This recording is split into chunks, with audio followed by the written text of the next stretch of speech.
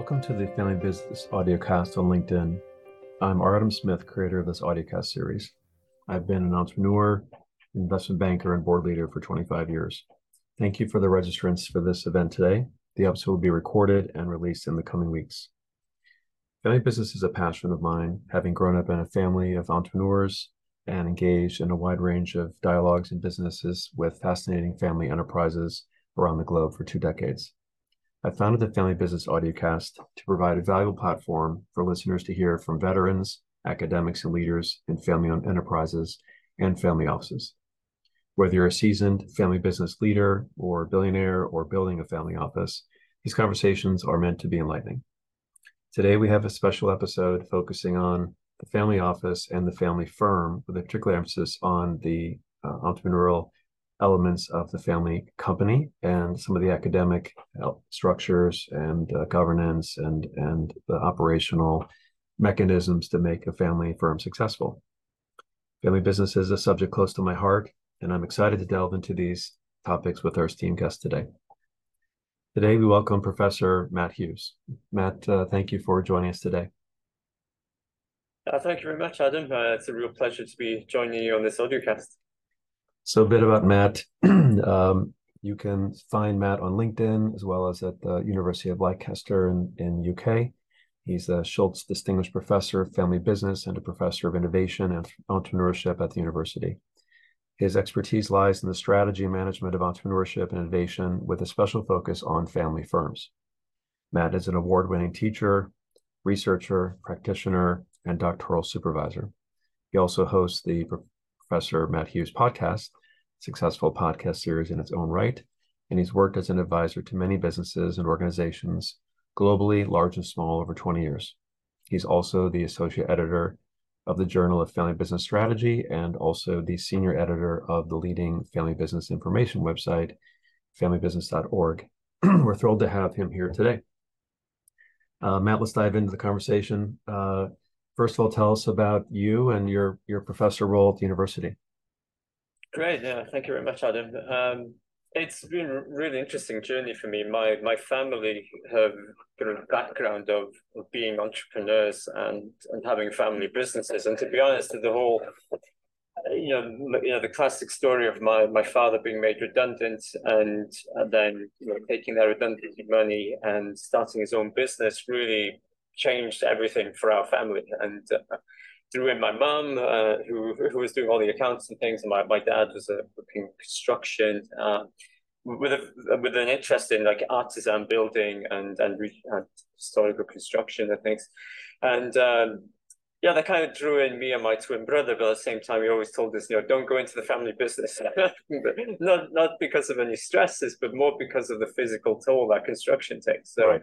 I did the next best thing and decided I would like to study entrepreneurship. And over time, this took me into family business. And my role as things stand is I'm professor of innovation and entrepreneurship. But for the last 10 years or so, I've been really deep diving into my passion for family businesses and trying to understand how they function, how they survive, how they are so resilient and innovative over time, despite a body of research suggesting to us that they are perhaps quite conservative in their actions, and therefore trying to understand that kind of paradox between how do they manage their legacy and their history and what makes them innovative and so powerful going forward.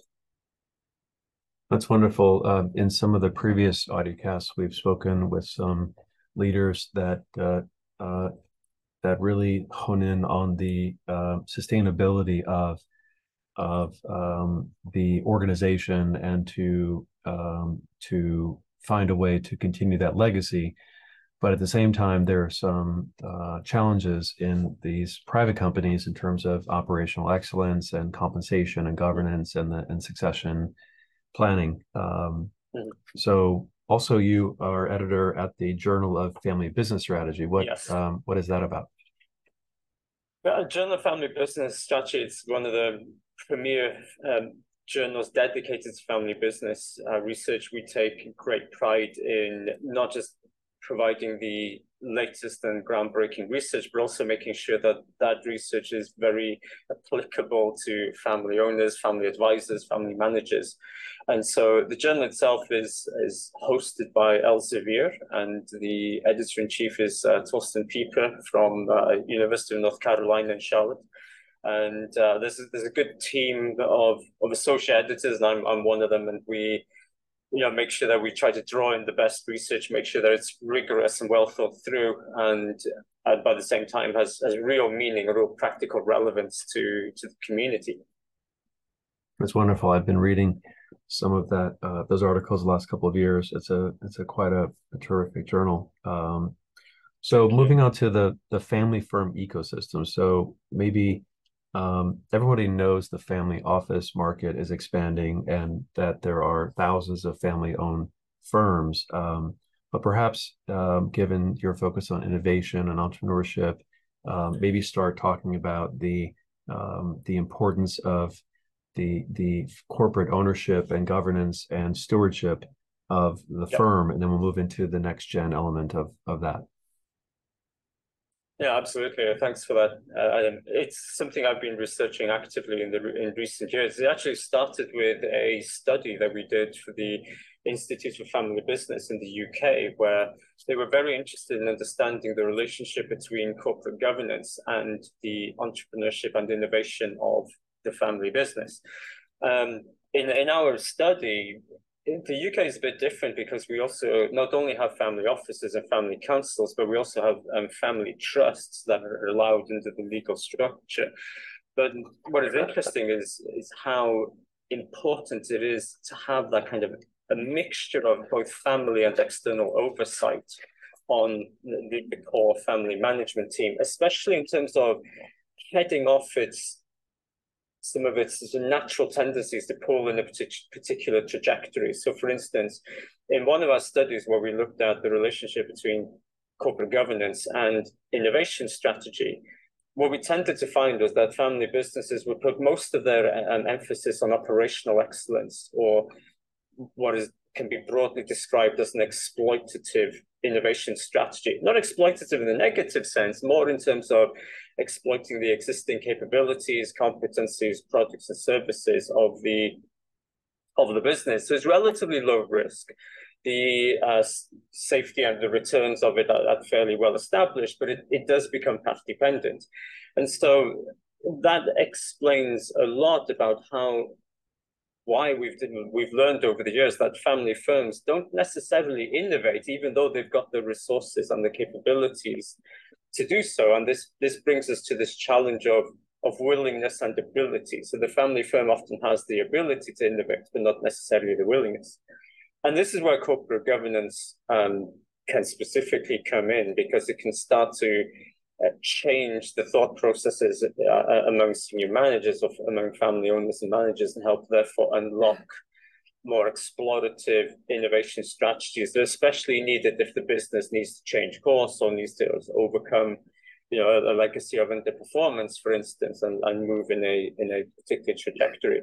As it happens, in our research, one of the most critical factors that we found for enabling that switch in innovation strategy because of corporate governance happened by involving the next generation family members in the business's decision-making and strategizing, because that led new ideas to fold into the strategy process and help kickstart that change. Right. Well, the next generation can be G2, G3, G4, and as we've seen from the research from Camden and experts like Ron Diamond and Christina Wing that we've had on the audiocast, there is a diminishing return of continuity as you go through the generations. Sometimes there's change that is premeditated to retain the business. Let's say in the case of LVMH is a good example, or in the U.S. we have the Pritzker family, we have Dot Foods. There's lots of businesses that continue through the second or third generation. But back to this point about next gen and founder transitions, you and I were talking about the importance of experience. and not just desire to remain in the family business for wealth Yes. or ego purposes. So maybe talk a bit about the experience of the family members and how you've seen successful evolutions from the G1. Mhm. Absolutely. And I think one of the points I'll just quickly pick up on there is the concept of diminishing elements over time in terms of both the willingness and desire of the next generation members to continue to be involved. But equally, one of the things that we've come across now, very, very recent research, is the idea that not each generation, in fact, contributes equally valuable new resources that are beneficial to the family business. So, for instance, in one of our studies of among Chinese family businesses, one of the things that we found is that the most valuable new resources come in the first and then second generation. But as we enter the third generation, they offer fewer valuable resources in terms of helping, for example, the family business capitalize on innovation ideas and being able to turn that into wealth. So I think that is another interesting element there is to what extent does the family ask itself, well, who is best placed to take on and lead the business? In fact, as we are literally speaking, in the UK, there's a very famous family business in the area in Leicester, where I live and work, Wilkinson's. They've recently gone into administration, and it looks like it's going to result in the closure of 400 out of their 450 retail stores. And it has been really interesting watching that, how the family seems to have become disassociated from the running of the business and disassociated from the maintaining and sustaining that business. In fact, they've been almost silent in the process of this administration. And that is the business is now 90 years old and in I think in its third generation, as far as I can remember. But it does signal to the fact about the desire of the next generation, but also thinking more appropriately about what resources do they bring in terms of knowledge, networks, capacity, and ideas that will actually be beneficial to the family business, or should that be traded against professionalization, for instance? Well, there's also the personal interests of the owners, right? That there's not a correlation or consistency between the continuity of the company and the actual personal interests of the successor generation. So there can Yes. be a difference of opinion there. But where do you think the next generations get their most experience? Is it a combination of business schools, or is it outside boards, or going to, like, say, a McKinsey or something like that? Or how do you look at the attribution of entrepreneurship knowledge and value add within the organization in terms of internal versus external knowledge? From at least from an educational viewpoint, one of the things that I've realized over the years, I've headed up postgraduate programs in entrepreneurship and innovation, and they consistently draw a high number of students that come from family business backgrounds. And more often than not, it's part of a deliberate strategy of educational upskilling to a certain extent, in terms of increasing their educational attainment against perhaps what was not available or not an option to some of the previous generations of the business. In some ways, that is a case of expanding that human capital, expanding the worldview almost, because especially if they travel abroad for education, which in the case of the students that I taught, that was very much the case. It was a mixture of both the education and also the overseas experience. Part of it was strategic, because the family businesses in question had some ideas of expanding internationally. So, for example, some of my students were from Indian family businesses that ran either textile businesses or refrigeration businesses or white goods businesses. And they were, on the one hand, getting education, but also on the other hand, experiencing and understanding the markets that they were considering to expand into. The other aspect of this that I would like to flag up is, and this is a subject that came up in an interview I did recently with Mira Blumen back. So she's a professor in the Netherlands, but has been with her family business for generations. And what was interesting in speaking to her was how, even at a very early age, the parenting style of parents can in fact directly affect whether or not a successor from the next generation is even plausible. So, for instance, in Mira's case, her and her brother were discussed as part of the next generation succession, but it was never really intended to hand over to Mira, for instance. It was much more of to the son or to the brother. So that has a direct effect because it started to reshape her thinking about, well, does she want to stay in the family business? And so there is a biasing risk. Some very recent articles we have on familybusiness.org talks about helicopter parenting and how that excess level of oversight can in fact work against the founder's desire to keep the business within family control, because it can start to change the preferences and ambitions of the next generation. Yeah, there's always that tug of war between cash today and cash tomorrow, right? Yes, absolutely. Yeah, absolutely. So with if we pick up on that point, is one of the key areas of research around family business has been around the idea of social emotional wealth. It's that concept that the family business doesn't just value the wealth and the financial wealth of the business creates, but in fact values very deeply the opportunities the family business creates for maintaining control and legacy, maintaining family ties and family bonds, and being able to pass the business on to the next generation. When those conditions become destabilized, the fear that comes along with that can again change behavior in terms of activating innovation behavior, for example, or activating more profound search for a successor, be that within the family or beyond the family. So these are other, I would say, critical elements based on it also really stems from the dynamic between the current generation and the next generation, and where they see the transition of the business going.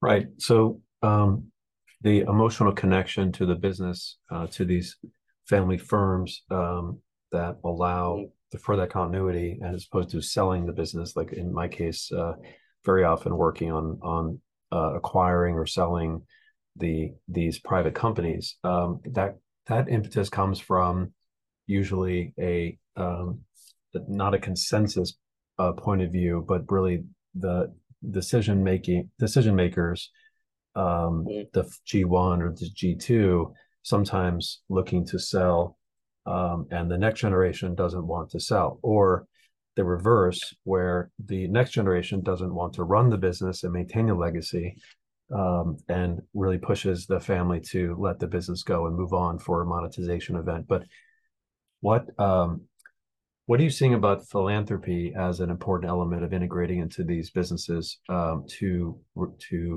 maybe make the social fabric more sticky for the Yes. the later generations? Absolutely. I think that's a really interesting point. I think the point about philanthropy, I believe, is also related to the issue of emotions and the concept of emotional attachment, because the more emotionally attached the family members are to the family business, then the more that they will identify themselves as individuals directly with the business, and therefore it becomes highly aligned in that sense. So on the one hand, we have that emotional connection, but in terms of philanthropy, I think that is extremely important, because one of the trends that we are very much seeing, in not just in research now, but also as we look at family businesses over time and as they start to enter these succession moments, is that there are differences, not between generations in terms of between baby boomers and millennials and Generation X and so on and so forth. And each of them have a different set of values. They've been brought up in a different type of society with a different type of education system, with a different type of world that emphasizes different types of messages to them. Right. And as a direct consequence of that, what we see is that these different generations have a very different how can I say, mindset as to what they consider to be important. So I think philanthropic efforts, for example, are absolutely very important for modern day generations who will be perhaps the next in line to inherit a family business. For instance, just for the sake of example, if I just think of my own son, and he's currently in high school, there has been a direct education, for example, on things like climate change. So because of that, he is already highly sensitized to that, and it's affecting his behavior, his values. And so when this occurs in the family business, we see these clash of generations, and this can cause tension in between whether or not there is an alignment between the current generation and future generation and what that may mean for the business. Got it. So maybe give us some examples of the best philanthropic structures you've seen for these larger family firms. Are they setting up a charitable structure for the whole company, or is there a separate arm, or are there specific personal interests, maybe passion interests that are set up by the next generation? What are charitable philanthropic initiatives that seem to be the most effective? From what I've seen, it's very much a mix. Some family businesses, for instance, will open a philanthropic arm, so to speak, to the family business, which then goes and makes investments in, it might be in the local community, for instance, or in the region, or even in causes, but whatever it is that the family business is particularly passionate about. Increasingly, I think, especially those run by more recently established family businesses, or the ones that are very much in current generation control, then I think, again, what we see is an alignment between what are the causes that they are interested in and how those align with the values of that the business wants to espouse going forward. So on the one hand, it's a direct consequence of the pressure of ESG, so, environmental, social, and governance goals that are being placed on firms. This can obviously come from outside stakeholders, but in the UK, for instance, there is a clear trajectory for businesses to adopt ESG audits or environmental audits and sustainability audits, where they're going to have to evidence how they meet certain environmental sustainability and social goals. So I think that's one element. The other element I have seen is where family businesses decide, okay, we are now stepping back from a trading enterprise to become more of an investment-driven business. So again, this is where the family offices will certainly be involved, but that can both involve a corporate investment type arm as well as a philanthropic investment type arm.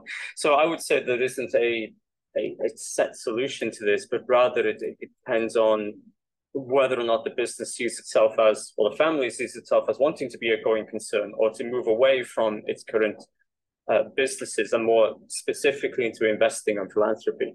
Okay, great.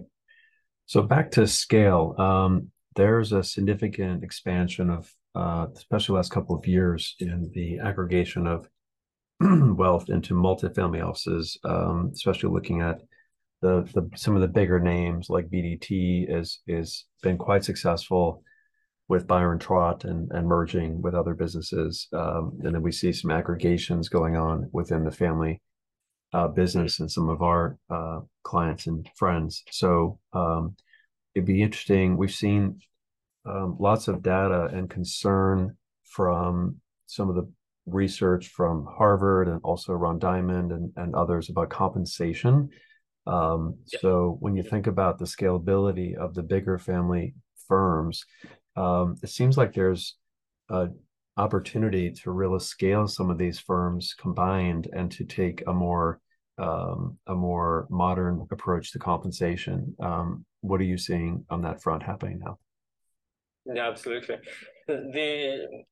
I think there's one distinction that I feel that is important to make. One is the distinction between the ownership and the legal structure of the family business. So that is whether or not it's a publicly listed family business or whether it's an entirely privately owned family business. And mainly because the market itself will impose a certain level of professionalization on the publicly listed family business, even though it has a wriggle room on maintaining family control. In the private family-owned family business, that's a different story because the owners and managers have much more direct control, and therefore that creates more variability and professionalization. So if we take that down to the issue of compensation, then for me, really, it's the alignment of interest between family members and non-family employees. That for me is probably the most critical compensation question, because in the most recent years we've heard this terminology called the bifurcation bias, the tendency that family businesses will, whether deliberately or unconsciously, will tend to treat their family members different from their non-family employees. And that affects all manner of things, from organizational justice to decision rights to reward structures. The one thing I would say with compensation frameworks is that they typically achieve two things, or at least are intended to achieve two things. One is reward behavior in a past sense, in terms of reward behavior over the past, say, 12 months, but also is to incentivize forward-looking behavior. And so compensation frameworks really have a third layer, which is signaling, in the sense that whatever is compensated, whatever is measured, is ultimately what is deemed important to the employee. That's going to be the ultimate measure. And so for that reason, compensation frameworks carry significant signaling effects, both to employees and into subsequent markets, not just the labor market. And so in a family business, that has a more direct and perhaps more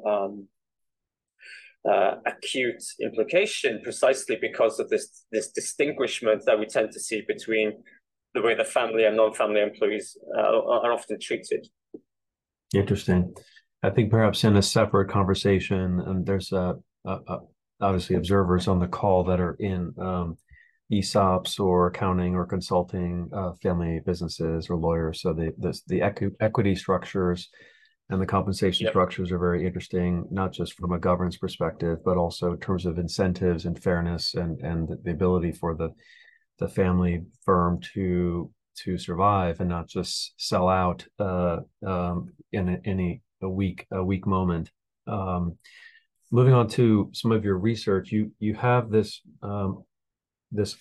noted in the article in the Sage Journal recently, talking about the entrepreneurial capabilities of a private firm, of a family firm, that there's kind of winners and losers, and that there's some correlation you found of firms that are, I guess, set up operationally properly as an entrepreneurial firm, whether it be cultural or operational structures, that if a firm is not set up with its entrepreneurial fabric, that it will have a very hard time pivoting into becoming an entrepreneurship firm. You call that operational entropy, and you did a paper on that. Tell us about that.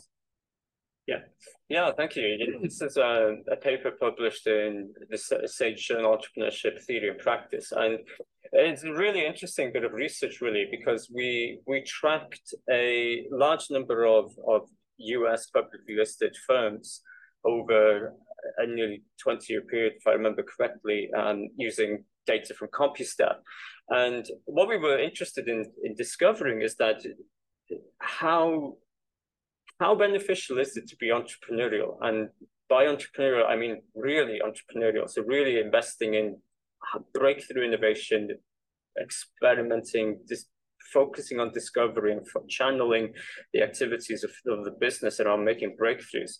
And this speaks to the idea of the company being highly entrepreneurially oriented. And for the longest time, we've been of a pretty strong belief in the field that the more entrepreneurially oriented the business is, the more likely it is to succeed, is going to be high performing and highly profitable. The problem is that a lot of our research suffers from survivor bias, in the sense that we only measure those firms that are still succeeding and still doing well. We forget about those that have failed. There is a cross-sectional bias to most studies. So what we looked at in this paper was we started to ask ourselves, what does the highly entrepreneurially oriented business actually look like? And what we ideated, I guess, was the idea that the highly entrepreneurially oriented firm is just unencumbered. It's focused on breakthrough innovation, not operational excellence. It's focused on making new discoveries, not defining what is already, let's say, the revenue streams and the revenue sources of the firm. And because of this, it can get trapped in failure traps, where the failure to make one breakthrough that will then bring in the revenue to fund its other breakthrough innovation activities can create this cycle in which the business exhausts its resources quickly and aggressively.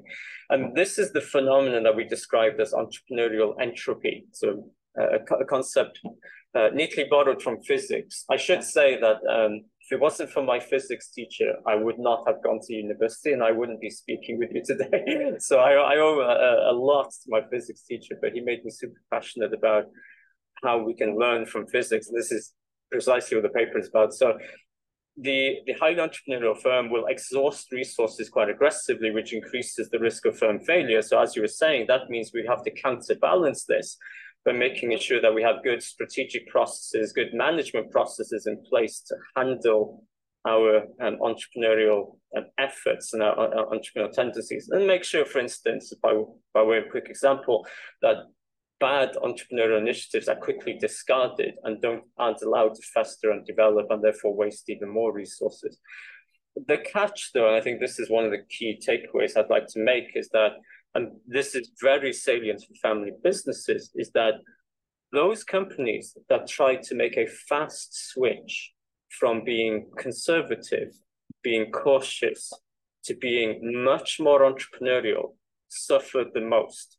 They were at a considerably higher rate of risk of failure than the other businesses that we studied in our sample. So this is a cautionary note really to family businesses that in making a switch from, let's say, an aggressive switch from being more traditional, more operationally excellence focused, being considerably entrepreneurial and innovative without achieving that balance is going to tear at the fabric of the firm and increase its risk of failure. That's important to note. And just briefly on that before we wrap up soon, the catalyst for a firm to change course can come from different areas. I'm not sure if you studied that in terms of the data, but you've got the internal motivations of, let's say, the board or the ownership wanting to really pivot because they need to. So there's yes. The drive from internal, perhaps there's operational performance issues. And then you have, let's say, the younger generation coming in from their business school or from their millennial perspectives and really forcing change from within the family, the next generation. And then you also have these larger firms. They would go hire, let's say, Alvarez or Marcel or Bain or McKinsey or something, and they'd have or family office consulting firm, they would have a findings. So just briefly, where do those aggressive pivots come from? Sure.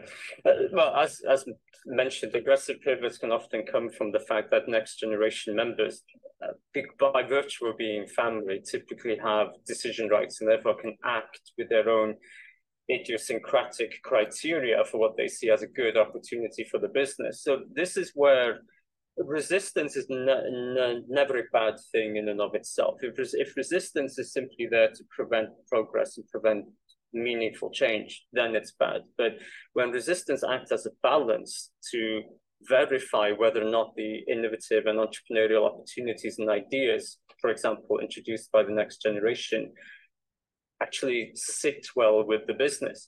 The one thing I would like to couch that is that there can be a tendency for example, for existing generation members to push back against new technological breakthroughs, new innovations. But that, in some recent research, we find that what that does is, yes, it creates conflict, but that conflict can be constructive if it engages in a meaningful conversation about the future direction of the family business, and how, again, acting as a ballast, these things can be balanced out. The issue, though, around that is whether or not the resistance becomes one of a genuine belief that the business is doing better than it really is. And one of our most recent papers that we are studies that we are currently finishing up, one of the things that we've discovered is that those family businesses that are characterized by high emotional attachment, so that is where the family members are deeply emotionally attached to the family business, we found that they often perceive their financial performance to be far greater than it actually truly is when you look at the objective data, you look at the actual financial numbers. So in other words, the more emotionally attached the family members are, the more they believe the business is doing financially better off than it might actually be doing in real life. This is what may create the risk that the family falls into underperformance. And typically when that happens, that activates the lesson from my other study on entropy. What we found is that those firms that are underperforming, that make a large swing towards being entrepreneurial and innovative, are at enormous risk of failure because they haven't got the advantages of success, and they have inbuilt liabilities that they may not even be aware of. And so I think that's two things I would really like to connect together here that are meaningful for family businesses. Thank you. Thank you for that. Well, it's been a pleasure today. There's many topics we should address in some other conversations around entrepreneurship within the firm, and governance and compensation and succession planning and organizational behavior. There's lots, but I encourage the listeners to look up Professor Matt Hughes at his university, at the University of Leicester, and also on his LinkedIn. And there's also a Google Scholar page for his papers that are you could spend many hours reading. So it's you produce a good amount of material. So that brings us to the end of today's episode. I would like to express my gratitude to the listeners for joining. We will be editing and re-releasing this in the future, in the coming weeks, here, as well as through Matt as well. And we extend a special thank you, Professor, for joining us and sharing your expertise and wisdom here. Thank you so much. It's been an absolute pleasure being part of your audiocast, and I wish you every success with the series, and thank you for having me. Thank you. Again, thank you to all the listeners and for taking part. That's been terrific. This is R. Adam Smith signing off. Stay tuned for the next episode of the Family Business Audiocast on LinkedIn. Have a great day.